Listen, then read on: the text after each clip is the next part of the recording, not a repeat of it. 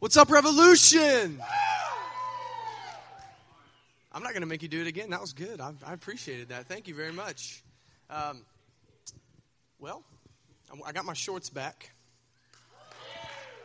Yeah, glory to God, right? Thank you very much. He's got legs. Wasn't that a song? He's got legs. We're not going to do that. All right, for those of you who don't know me, my name is David Dowdy, and I'm the teaching pastor here at Revolution. And I'm a pretty simple guy to know. I'm pretty much an open book. There's nothing about me that I won't tell you. Within reason, right? There's some things you can't say into a microphone in a church. You'll get kicked out. Right? But here's me in a nutshell, right? I love Jesus. I love to study Scripture. I love to study theology. I'm a facial hair enthusiast, if you couldn't notice. Love beards. I will, without a doubt, in Walmart, walk up to a man that I do not know and shake his hand and tell him, thanks for keeping the faith, brother. Like, just let it grow as much as you can. I love to play the drums, and somehow, even though I look like some kind of a carpenter, lumberjack, serial killer, I have convinced a beautiful woman to marry me. All right, so that's me in a nutshell, essentially. All right, and these are all really good things. I like them. But have you ever, like with your hobbies or with whatever that you like to do in your free time, you ever feel like you are the best? No? No one? I'm the only one who has an arrogant streak in me, I guess. Right? You feel prideful, like I am the smartest, I am the best drummer, I am the best whatever it is that you are. And then something happens and you get put in your place. It's beautiful. Right? This has happened to me a bunch. But then you eventually look back and you see that you're glad that you were humbled. You're glad that your pride got beat down because you're better for it. Right? Like I used to think that I was the best drummer ever. And because I was God's gift to the music community, I decided to lend my talents to the Minford High School marching band. All right, and I get there, and there's these guys, and they know way more about music than me, and they're just ripping off some crazy stuff on a snare drum. And they're like, so what do you think about that? And I'm like, it's not so bad, man, whatever. And they handed me a pair of sticks in front of the whole drum line and said, play it back then, bud. I can't read music, for those of you who don't know this. I can kind of read regular books, but I cannot read music. So I just got completely owned in front of an entire drum section, right? Or I love theology. For a long time, I thought I was the smartest dude coming or going and the most well-educated, which is hilarious because I'm a college dropout. But I had this mentality anyway that I was the smartest dude around. And then I started studying theology under this dude named Dave Dunham, who used to preach here at Revolution. And Dave can read Greek. He has a seminary degree. He's been published by some scholarly journals within Christianity and stuff like that. And I studied under him. And I remember going in thinking, I'm pretty smart. Hey, Dave, can you teach me how the Old Testament points to Jesus in the New Testament? And he's like, sure. And I was like, hey, what's someone like you studying? He goes, I'm just studying, what kind of modes of baptism are acceptable. Do we sprinkle or do we submerge people or should we baptize children? And I was like, that's where you're at? That is so far down on the list of things that I know or was even interested in at the time, right? And I just really got put in my place that I'm not the smartest dude. I said that I'm a facial hair enthusiast. I have a good beard. Amen? Tell me I'm good. Tell me it's good, right? All right, and I thought, I have the best beard at Revolution, and I did for a really long time. No offense, guys. It's just what it is what it is. God's gifted me genetically. And then this dude comes in named Bud Boggs. Bud plays bass for us sometimes. He has a beard down to here and a ponytail down to there. And he makes me look like Keira Knightley, right? This dude is so masculine and good that I look like a chick. So I found out, I'm not as good as I thought I was. And I used to seemingly arrogantly, be under the belief that I was the most handsome, most athletic, smartest, most romantic man in my entire family. And then my sister married Brandon Pate, and I realized I didn't just think it, but it was actually true. Told you I'd get you, Pate. All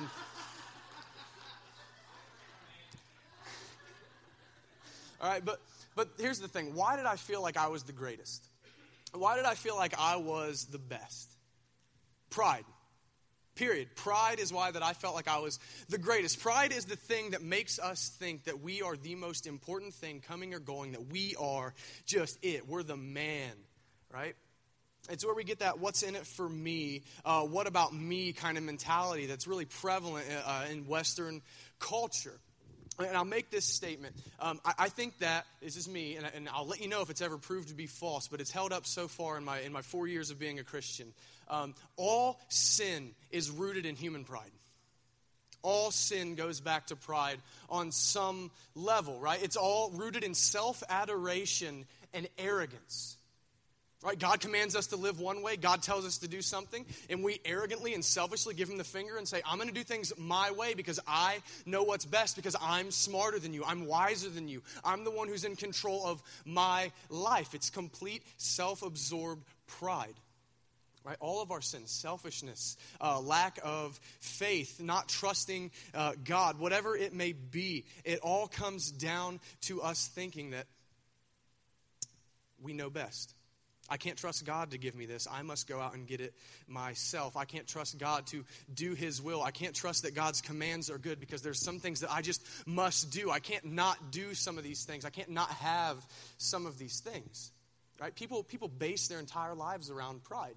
Right? You ever heard the myth of the self-made man? Pulled myself up by my bootstraps and it was all me. I just worked really hard. Right? Pride. I don't want to admit that God's the one who lined up these opportunities for me, that God's the one who gave me the ability to do the work that I do, that God set me up with a job to be able to make the money for me to get the house and have the life that I have. The self-made man thing is a myth. It's all rooted in pride. Right? It's the American dream. It's all about us, baby. Right? It's what it is. And there are even whole theologies based around pride. Right, where it's all about you, like the prosperity gospel and stuff like that. It's all about you and what you will and what you want and what you can do. Right? It's this kind of theological thinking that attempts to rob God of his rule and rob God of his sovereignty because it's all about you and you're the one in control of your destiny. Right? So we have this problem of pride. But here's the thing. Scripture says repeatedly that God opposes the proud. Over and over again, right? It's in Proverbs, it's in James, it's in Matthew, it's in Luke. Jesus says it a few times. It is everywhere, right? That God opposes the proud, but he'll raise up the humble. So this puts us in a really, really bad spot. Right, follow me here. We all sin. Therefore, we all have pride. We think we know better than God. This is going to be something that we all need to pay attention to because we all have wicked pride. You know, maybe we think that we're better than the person sitting next to us, or we're better than the drug addict down the street, or we think that we're wiser than God, and there's no reason that he should have told us not to do these things and to actually go and actively do other things. We don't see why that he would say that. We think we're wiser. We think that we're the ones that's in control, right? We have sin, but we don't want to let it go. You know, whatever it is, it's all pride-based because we're focused on ourselves. And again, it's evident because we sin. So what are we going to do? It sounds to me, not to sound like a hick, but we need a lesson in humility, right? No one else is from Minford, except, I guess, or whatever. I hear rednecks saying you need a lesson in, whatever. You've gotten too big for your britches. It's one of my favorites. And as luck would have it, Jesus is going to give us this lesson in humility that we need really badly. All right, so tonight we're going to be in Luke chapter 9, verses 43 through 48. It's going to be on the projector behind me. And also, just so you guys know, there's Bibles out there for you to take home. If the translation you have is really hard to understand, that's our gift to you. Take it home and read it. You're not stealing. We want you to have it. All right, but what I want us to do is I want us to check out what Jesus has to say in this passage, right, and really take heed to his words. Right, to take his words to heart and genuinely be transformed in our thinking and be transformed in our hearts. And we're going to talk about our hearts here in a little while to where we'll actually do what he wants from us. All right, but Luke chapter 9, verse 43, let's check it out. While everyone was marveling at everything he was doing, Jesus said to his disciples, "Listen to me and remember what I say. The Son of Man is going to be betrayed into the hands of his enemies." But they didn't know what he meant.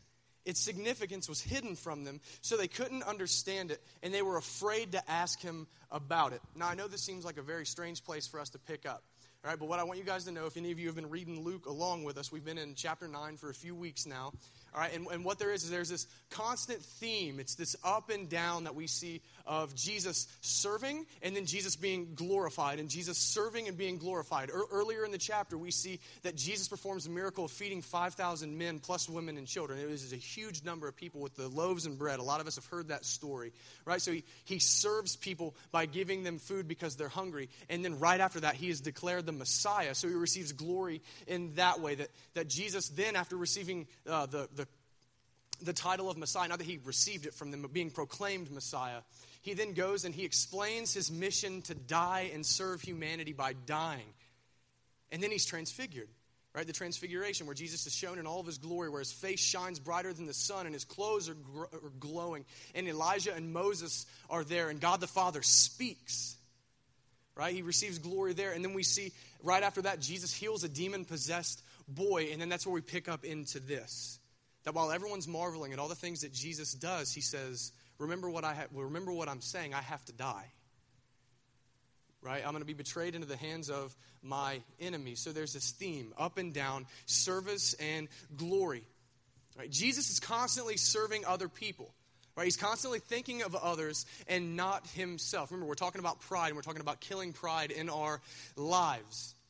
Right? He's constantly saying there's always more for me to do. He doesn't revel in the praise of other people. He's saying, I must push on because there is more for me to do here. And here's the kicker to all this, the fact that Jesus doesn't revel in the praise of men but wants to be obedient to his Father. He actually deserves all praise and honor and all glory forever. And yet he doesn't revel in it. He says, I'm doing this for what my Father tells me to do, and I must push on in my service.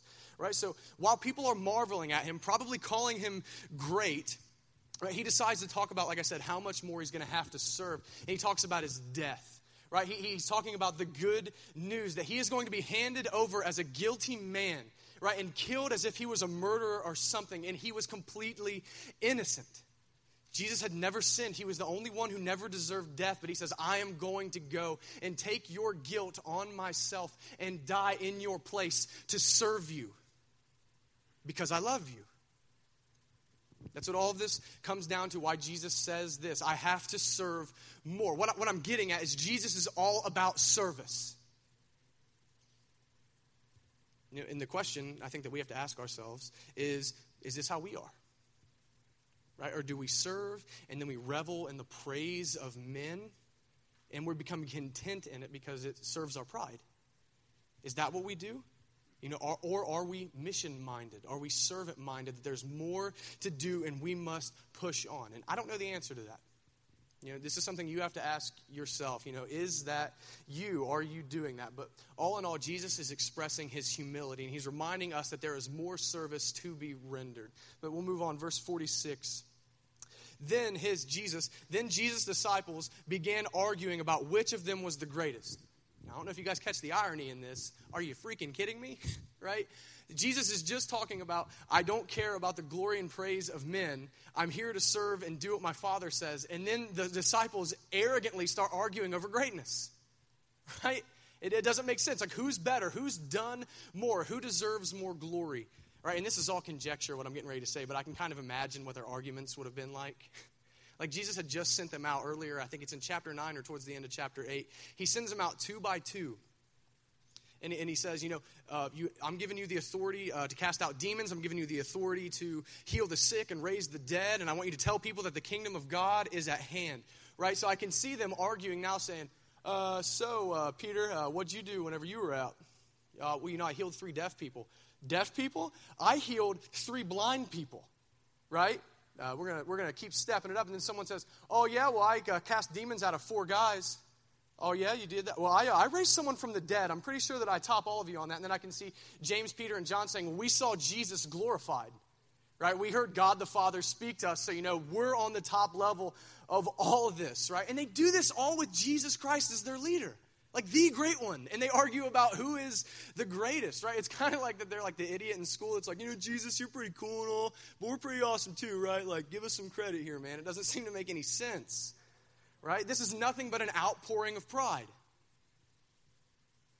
That's the problem. This is nothing but wicked human pride. I'll say this too before we get too prideful. And say, the disciples are pretty stupid, right? I think that we need to look at this. The disciples are more often than not a really good window for us to look through and see ourselves. We're no different the vast majority of the time. We do the exact same crap. We compare ourselves to one another. Right? We come away incredibly arrogant, right? I've done more. I read scripture 8 hours a week. What do? I've served more. I stopped for 4 homeless people this week. What are you doing for the kingdom? What have you done? I deserve God's love more than you. I deserve his mercy and grace more than you. We compare ourselves to each other. We look and say, I'm a better Christian than the guy next to me. Pure arrogance, pure pride, and I'm right there with you. Right? Like I talked about, I love theology. I love gaining head knowledge, right? I love to read books. I'm on my 6th book this year. My goal is to read 30. I'm nerding out for the glory of God. But that's what I do. I tend to, little secret about me, I want to be the smartest person in the room. It's not working out very well. But like that's my goal. Like I want to go in somewhere and know that I'm the smartest guy around. I have a lot of pride whenever it comes to what I know, and I'm really slow to tell you what I don't know. You know, with serving people, right? I'm really quick to want to give people money, and I'm really quick to want to stop my car for homeless people, and I want to disciple people, and I want to lead Bible studies, and I want to preach to you guys. But then sometimes I let this build up like this wall of pride where I can say, look at all the things that I've done for Jesus. What have you done? And I don't say that in these moments of pride and arrogance to try to push you on. To say, hey, man, let's do something together for the glory of God. You need to glorify God yourself. Do something. I say this is like a point of arrogance, again, that I'm better. So at the core, what I'm doing and what you guys are doing, because we all do this, we all compare ourselves, we're comparing the accomplishments of one sinner to another. How stupid is that? Like one person who is completely deserving of damnation to another, but yet we want to call ourselves better than someone else. And I think that is essentially what the disciples are doing here. They're arguing over who is the greatest, who's going to get to sit next to Jesus in the new kingdom. You know, and like I said before, pride is the root of all sin. I'm good. I deserve it, right? It's the same mentality that says, I can save myself. Where we build up this wall of pride and accomplishments and say, well, why wouldn't Jesus love me? You know, this is an I know more, I'm better than you. I'm what matters. You know, and hear me on this. This is the problem with pride. Pride focuses on self-glory rather than God's glory. That's the problem. It's look at me and look at what I've done instead of don't look at me, look at the one who I'm doing this for, like we're told to do good deeds for, right? And the Bible says that whatever is not done to God's glory is sin. Whatever does not proceed from faith is sin. So guys, I want you to listen. Everything in creation, everything that's ever happened, God creating earth, God creating the universe, God creating you, the cross, your salvation, God sending Jesus Christ to be a perfectly obedient servant and die in your place and be raised from the dead, you becoming a Christian, everything is done to God's glory. Everything. If we benefit at all from it, that's a secondary thing. Everything is done for God's glory. So hear this. Why would we think that we deserve any glory if God's chief end is to glorify himself? Why would we want to have any pride if that's God's chief end? Now, that's why pride is sin. You know, but here's the cool thing. What does Jesus do in response to this stupid, petty, arrogant fight? What does he do? Let's see. Verse 47. But Jesus knew their thoughts. So he brought a little child to his side. And I don't know if you caught that or not. I'm not talking about the child. Jesus knew their hearts. He knew their thoughts. He could see inside them and see what's going on. He could see their wicked pride. He could see their self-absorption. He could see their arrogance. You know, and what I want you guys to know is that sin is primarily a heart issue. You know, it's not merely an action, right? It's not just the act of murder. It's the hate that starts in your heart to make you want to kill somebody. Action springs from the heart. Whatever is in here is going to come out in what you do, right? And that goes vice versa. So whenever we obey God, it's not because we're good. It's because God has changed our hearts to desire to do what pleases him, right? I want you guys to be real clear on this. We do nothing good as God defines good, which is to his glory. We do none of that in and of ourselves. All good that we do comes from a heart that has been brought to life by the Holy Spirit. That is the only way for us to do any good at all. Everything is an issue of the heart. So here's what's cool. Instead of going to the disciples with a command to just stop arguing and telling them to be better, to be more mature Christians, to shape up and do everything right, Jesus decides to go after their hearts. And he does it with an example, and he does it with a message. And I really think, and this is something that ticks me off, and me and Ryan talk about this a lot, the church misses this. Like, I feel like Revolution may miss this sometimes. We think that following Jesus is about behavior modification. You know, like Stop getting drunk. Stop sleeping with your girlfriend. Stop smoking weed. Stop cussing people out when you get mad, right? Stop all these external behaviors, but no one goes after your heart. It's all external change that people can do apart from the work of the Holy Spirit. It's all external stuff. It's not that hard to stop doing. But with Christianity, it's really all about a heart transplant. It's about receiving a new nature. So what Jesus is going to do is he is going to teach them about humility. So what he does is he brings a child to his side. And I'm a nerd. I love history. I say this every time. We're going to do a little bit of cultural context. This is pretty cool, right? Children were considered worthless in this culture. Kind of like they are now with all like the pro-choice crap going on, right? Children were considered intrinsically worthless, right? And think about it. Children offer nothing to society at all, right? They just take and take and take, and they can give nothing back. They're not educated. They don't work. They can literally offer adults nothing. Right, and let's be real for a minute. I have a 1.5-year-old niece. Her name's Natalie. She's cuter than your family. I don't care what anyone says. And I looked at her yesterday, right? She was at my mom's house, and I sat down. I said, "Hey, Natalie, let's do the dishes." And she just stared at me and drooled and crapped her pants. And she's just like her dad. And it right? She can't help me. She can do nothing. Like, there's nothing that I can actually, she can actually do to make my life better. There are words that I love to hear her say, my name and stuff like that, but my life doesn't change a whole lot because of that. Children can offer us nothing now, and back then, like I said, they were considered way more worthless than we tend to consider them. But in Matthew 18, this is kind of cool, we see this exact same scene play out. Right, this scene with the child and this scene with the argument, right? And we see that Jesus says in order to follow him, we must become like children. All right, now he's not telling us to behave like children because enough of us do that already. God help us all. Right, but what Jesus is doing is he's calling us to be humble. That's what he's doing. He's giving us a call to humility because we must be humbled in order to follow Jesus. And what I mean by that is we have to realize our own sin.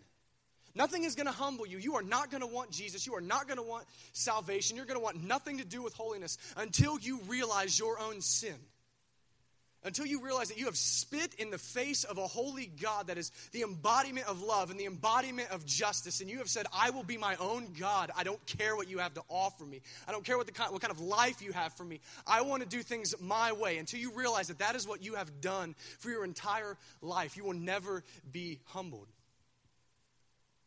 But here's the thing, whenever you realize that you're a sinner, that you have done all of those things against the God of infinite love that deserved no wrong to be done to him, whenever you realize that, you'll realize something else. You're worthless. You might say that's harsh, but you will realize whenever you are a sinner that you are worthless. You have nothing to offer God. You have no righteousness to offer him. He already owns everything in the universe. What are you going to give him? All you've given him is grief. All you've given him is rebellion. What are you going to do? You have nothing. But it's whenever we realize that, whenever we realize our intrinsic worthlessness, because we have done nothing but rebel, then we can come to God like children. Children come to their parents with nothing to give. They come to their parents with their hands open saying, I have nothing to better your life, but please have mercy on me. Please pity me. We have no righteousness. We have no case to make to God for our sin. We have nothing that would make him want to stop his wrath from coming on us. So whenever we come to him, acknowledging that and then pleading the blood of Jesus Christ through faith in Jesus' life, death, and resurrection, then we begin to behave like children. We begin to trust wholly in the work of someone else to save us. Just like Natalie completely trusts her parents to feed her, to change her, to take care of her, to clothe her, to provide her with shelter. That's what we must do with Jesus. We admit our dependence. All right, we put all of our hope, all of our trust, everything that we are on the finished work of Jesus. And then we come to God for undeserved mercy through Jesus. That is how we enter the kingdom. This is how we follow Jesus. It's straight up humility, where we make much of God and nothing of ourselves. That's the good news, is that you're worthless, but God decided to show you mercy anyway. Because he loves you. That's the good news. Right? But that's how we enter the kingdom. But here's the thing. This gospel, this good news, should shatter our pride. right? It should kill everything because once again, we realize our worthlessness. It should shatter our pride that God would be willing to be this merciful to us, right? And in the words of John MacArthur, this is pretty cool. The gospel, whenever we submit and we realize this and we come to saving faith in Christ, it deals our pride a death blow. But pride still writhes in the throes of death and strikes out at us throughout the rest of our lives because it's not dead yet until we die. Right? We'll always wrestle with sin. We'll always wrestle with this pride, right? It's kind of like, you ever been to that party? Like, I wasn't always a Christian. You ever been to that party where, like, the dude's just drunk and he's getting the crap beat out of him and he's still running his mouth? No one? Whatever. Right? Or, like, I was watching this YouTube video and this dude, anyone ever been to Whataburger in Texas? It's pretty banging. That place is awesome. Right? But these two guys are throwing down in Whataburger, and in the middle of this fight, this guy just takes the pants off this other guy. And the guy's still running his mouth, and he's standing around with no pants on in the middle of a fist fight. And in the words of Matt Chandler, if you enter into a fight with your pants on and you leave the fight with your pants off, you lost. There is no coming back from that, right? Like, you lost that fight. Right, just like pride has lost the fight, but it's still going to talk smack. It's still going to raise its head against us. But we must hit our pride again and again and again as it raises its head up at us. That's what we have to do. But how are we going to do that? How are we going to beat pride into submission? Right, verse 48. Then Jesus said to them, anyone who welcomes a little child like this on my behalf welcomes me. And anyone who welcomes me also welcomes my Father who sent me. Whoever is the least among you is the greatest. Right, so how do we destroy the pride in our lives? This is going to seem odd. Jesus says, you want to destroy the pride in your lives? Be great. Be truly great. Right, and this sounds so strange. Right? And I want you to understand this too. Jesus never answers the question, who is the greatest? He just ignores it. Instead of telling them which one of them is the greatest, he says, let me tell you what true greatness looks like. If you want to be great, let me show you what it looks like. And he tells us it's in humility and service to other people. That's what greatness really is. Serving other people, humbling yourself. And if you don't believe me, let's take a look at history. Right now we have idiots like Kanye West, right? Anyone watch the Grammy stuff with Beck? That was just funny to me. Apparently no one cares about music. Whatever. Kanye West, all right, we look at him. We look at people like Bill O'Reilly, who is incredibly famous. We look at people like actors like Christoph Waltz, who are really good at what they do. They're making a lot of money. They're at the top of their game. They have a lot of fame. People are serving them, doing what they want done, right? They receive all kinds of recognition. They become incredibly prideful and become like jerks, right? And we think that that's greatness. They've reached the top. That's true greatness. That's what we tend to think. But in reality, they're a flash in the pan. Right, let's look back at history and see what true greatness is, right? Who do we remember? Who does history remember? History remembers the people who have sacrificed and emptied out their lives in service to others. That's who history remembers. Right? Mother Teresa? Everyone knows who Mother Teresa is. Right? She dedicated her entire life to serving orphans. Right, being very, very pro-life, right, for the sanctity of human life, and spent her whole life, everything that she had, she took a vow of poverty and served people until the day that she died. We look at great men like Nelson Mandela and Martin Luther King Jr., who said, I'll put my life on the line, I'll go to jail, I'll go to prison for the equality of other people, I'll lay my life down. We look at Christian men like John Huss and Martin Luther, who said, people need scripture in their own language, and I'm willing to die for it. And John Huss was burned at the stake because he was trying to translate the Bible from Latin into the language of the people that he lived around. Martin Luther said, I'll stick my neck on the line in order to confront bad doctrine and a false gospel, and I don't care if they try to kill me or not. I'm willing to serve other people and lay down whatever it takes. That's greatness. You know, Jesus says that greatness is displayed when we serve people. When we serve the least among us, right? Whenever we serve the childlike who have nothing to give, whenever we serve the uncool people around us who have nothing to add to our status, whenever we serve poor people who cannot and never will be able to pay us back, whenever we serve people who may not be just like us and cannot further our agendas and our causes. That's what true greatness is. Right? Jesus even calls the least the greatest in order to show us that we must serve everyone. right? Because it's natural in our human nature to serve the ones that we deem great. Right, the ones who can help us, the one who can further what we're about. That's in our nature to serve those people. But Jesus is saying we have to be willing to do this for everyone. Right? But do we serve? How do we serve? If you do, what do you do? And we should. Right? And we have a phenomenal example of what service looks like in Jesus Christ. And we're going to go to Philippians chapter 2, verses 3 through 11. And we see the Apostle Paul write this, and pay attention. This is amazing. Don't be selfish. Don't try to impress others. Be humble, thinking of others as better than yourselves. Don't look out only for your own interest, but take an interest in others too. You must have the same attitude that Christ Jesus had. Though he was God, he did not think of equality with God as something to cling to. Instead, he gave up his divine privileges. He took the humble position of a slave and was born as a human being. When he appeared in human form, he humbled himself in obedience to God and died a criminal's death on a cross. Therefore, God elevated him to the place of highest honor and gave him the name above all other names, that at the name of Jesus, every knee should bow in heaven and on earth and under the earth, and every tongue declare that Jesus Christ is Lord to the glory of God the Father.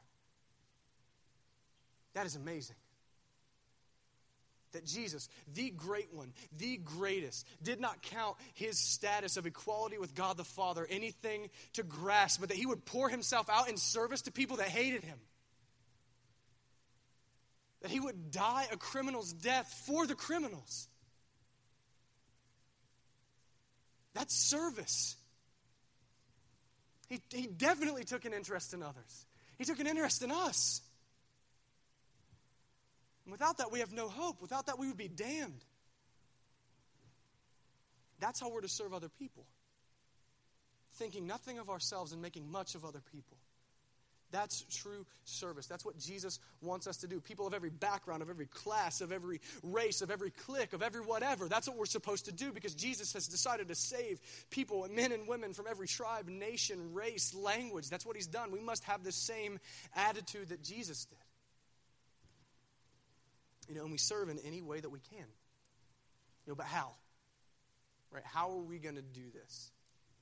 Right? And if you're looking for me to give you some kind of, hey, we're planning on in 2 months doing this big thing, no, that's not what we're doing at all, right? No, get that out of your head. We don't need another city invasion.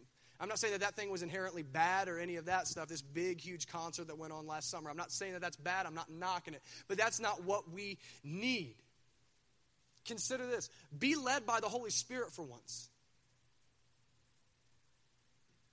Right, I'm usually not one, I am afraid of theology surrounding the Holy Spirit because I don't know a ton. I'm working on it, right? But I will say this. If you feel like you should go do something that does not contradict Scripture, that is not sinful, and you see a need, and you say, man, I have the time, I have the ability, I'll make the time rather, I have the ability to meet this need, then meet it.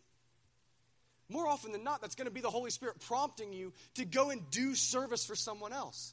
If you see someone struggling across the street to get something done, go over there and offer your services. If you see someone who looks like they have no friends, go and befriend that person. Be led by the Spirit and do something.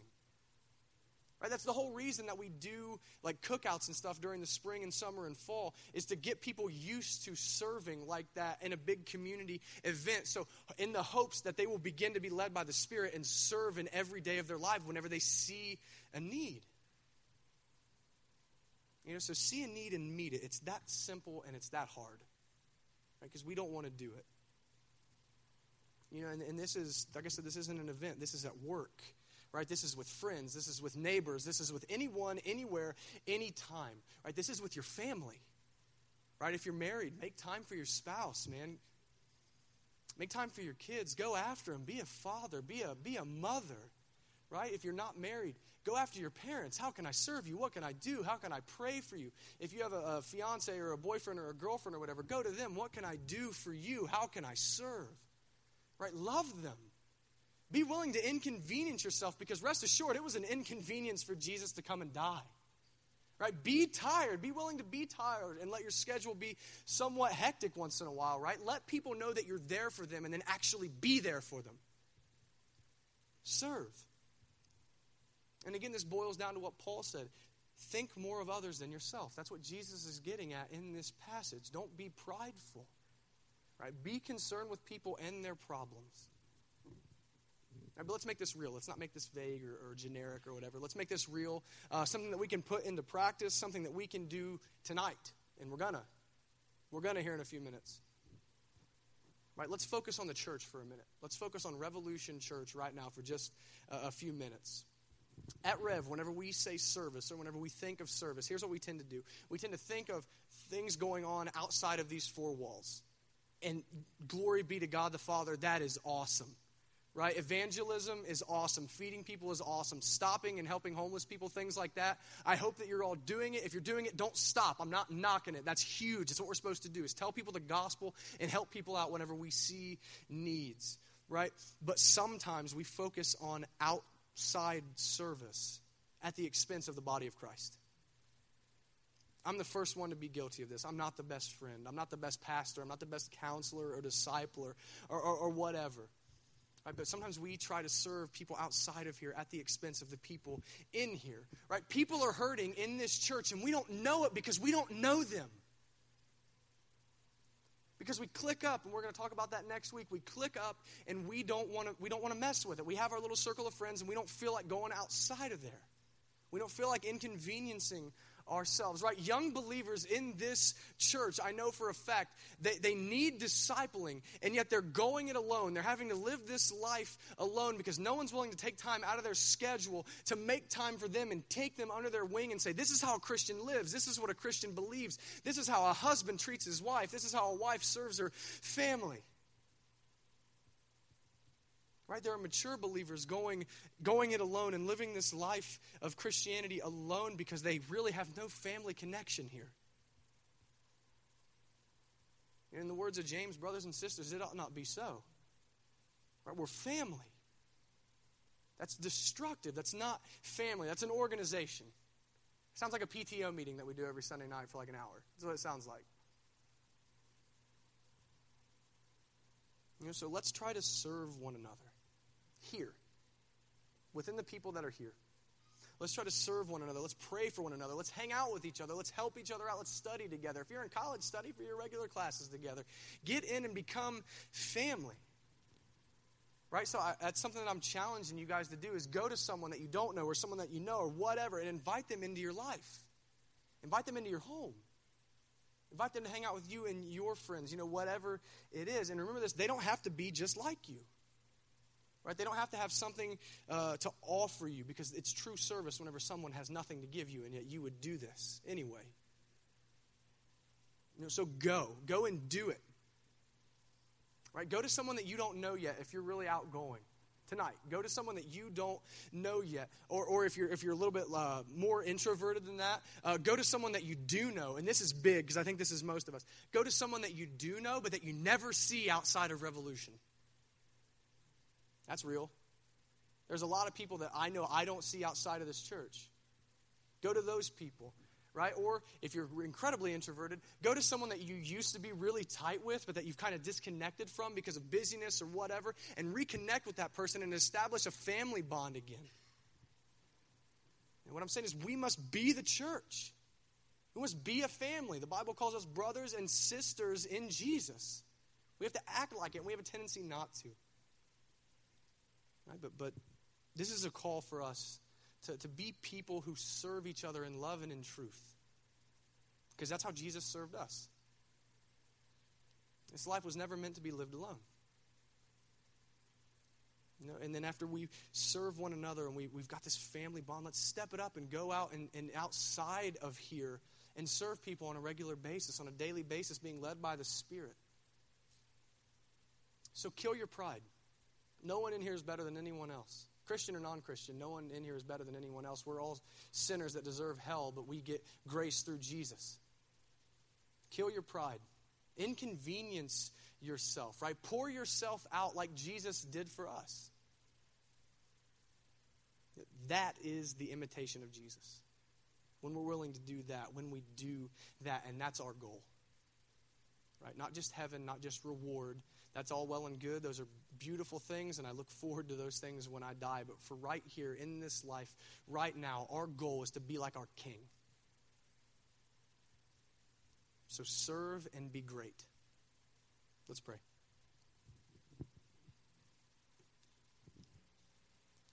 Father, thank you so much for serving. Thank you for sending Jesus to serve us. Thank you for willing Christ to come and be a servant to all. Thank you for Christ having no humility, God, so that we have an example of how we're supposed to live and how we're supposed to treat one another. Father, I pray that we heed your words and actually begin to go out and serve one another and be a true family, just like you tell us to. Father, I thank you for the good news, God, and I thank you for what the Holy Spirit's doing in us, and I pray that we would be more obedient.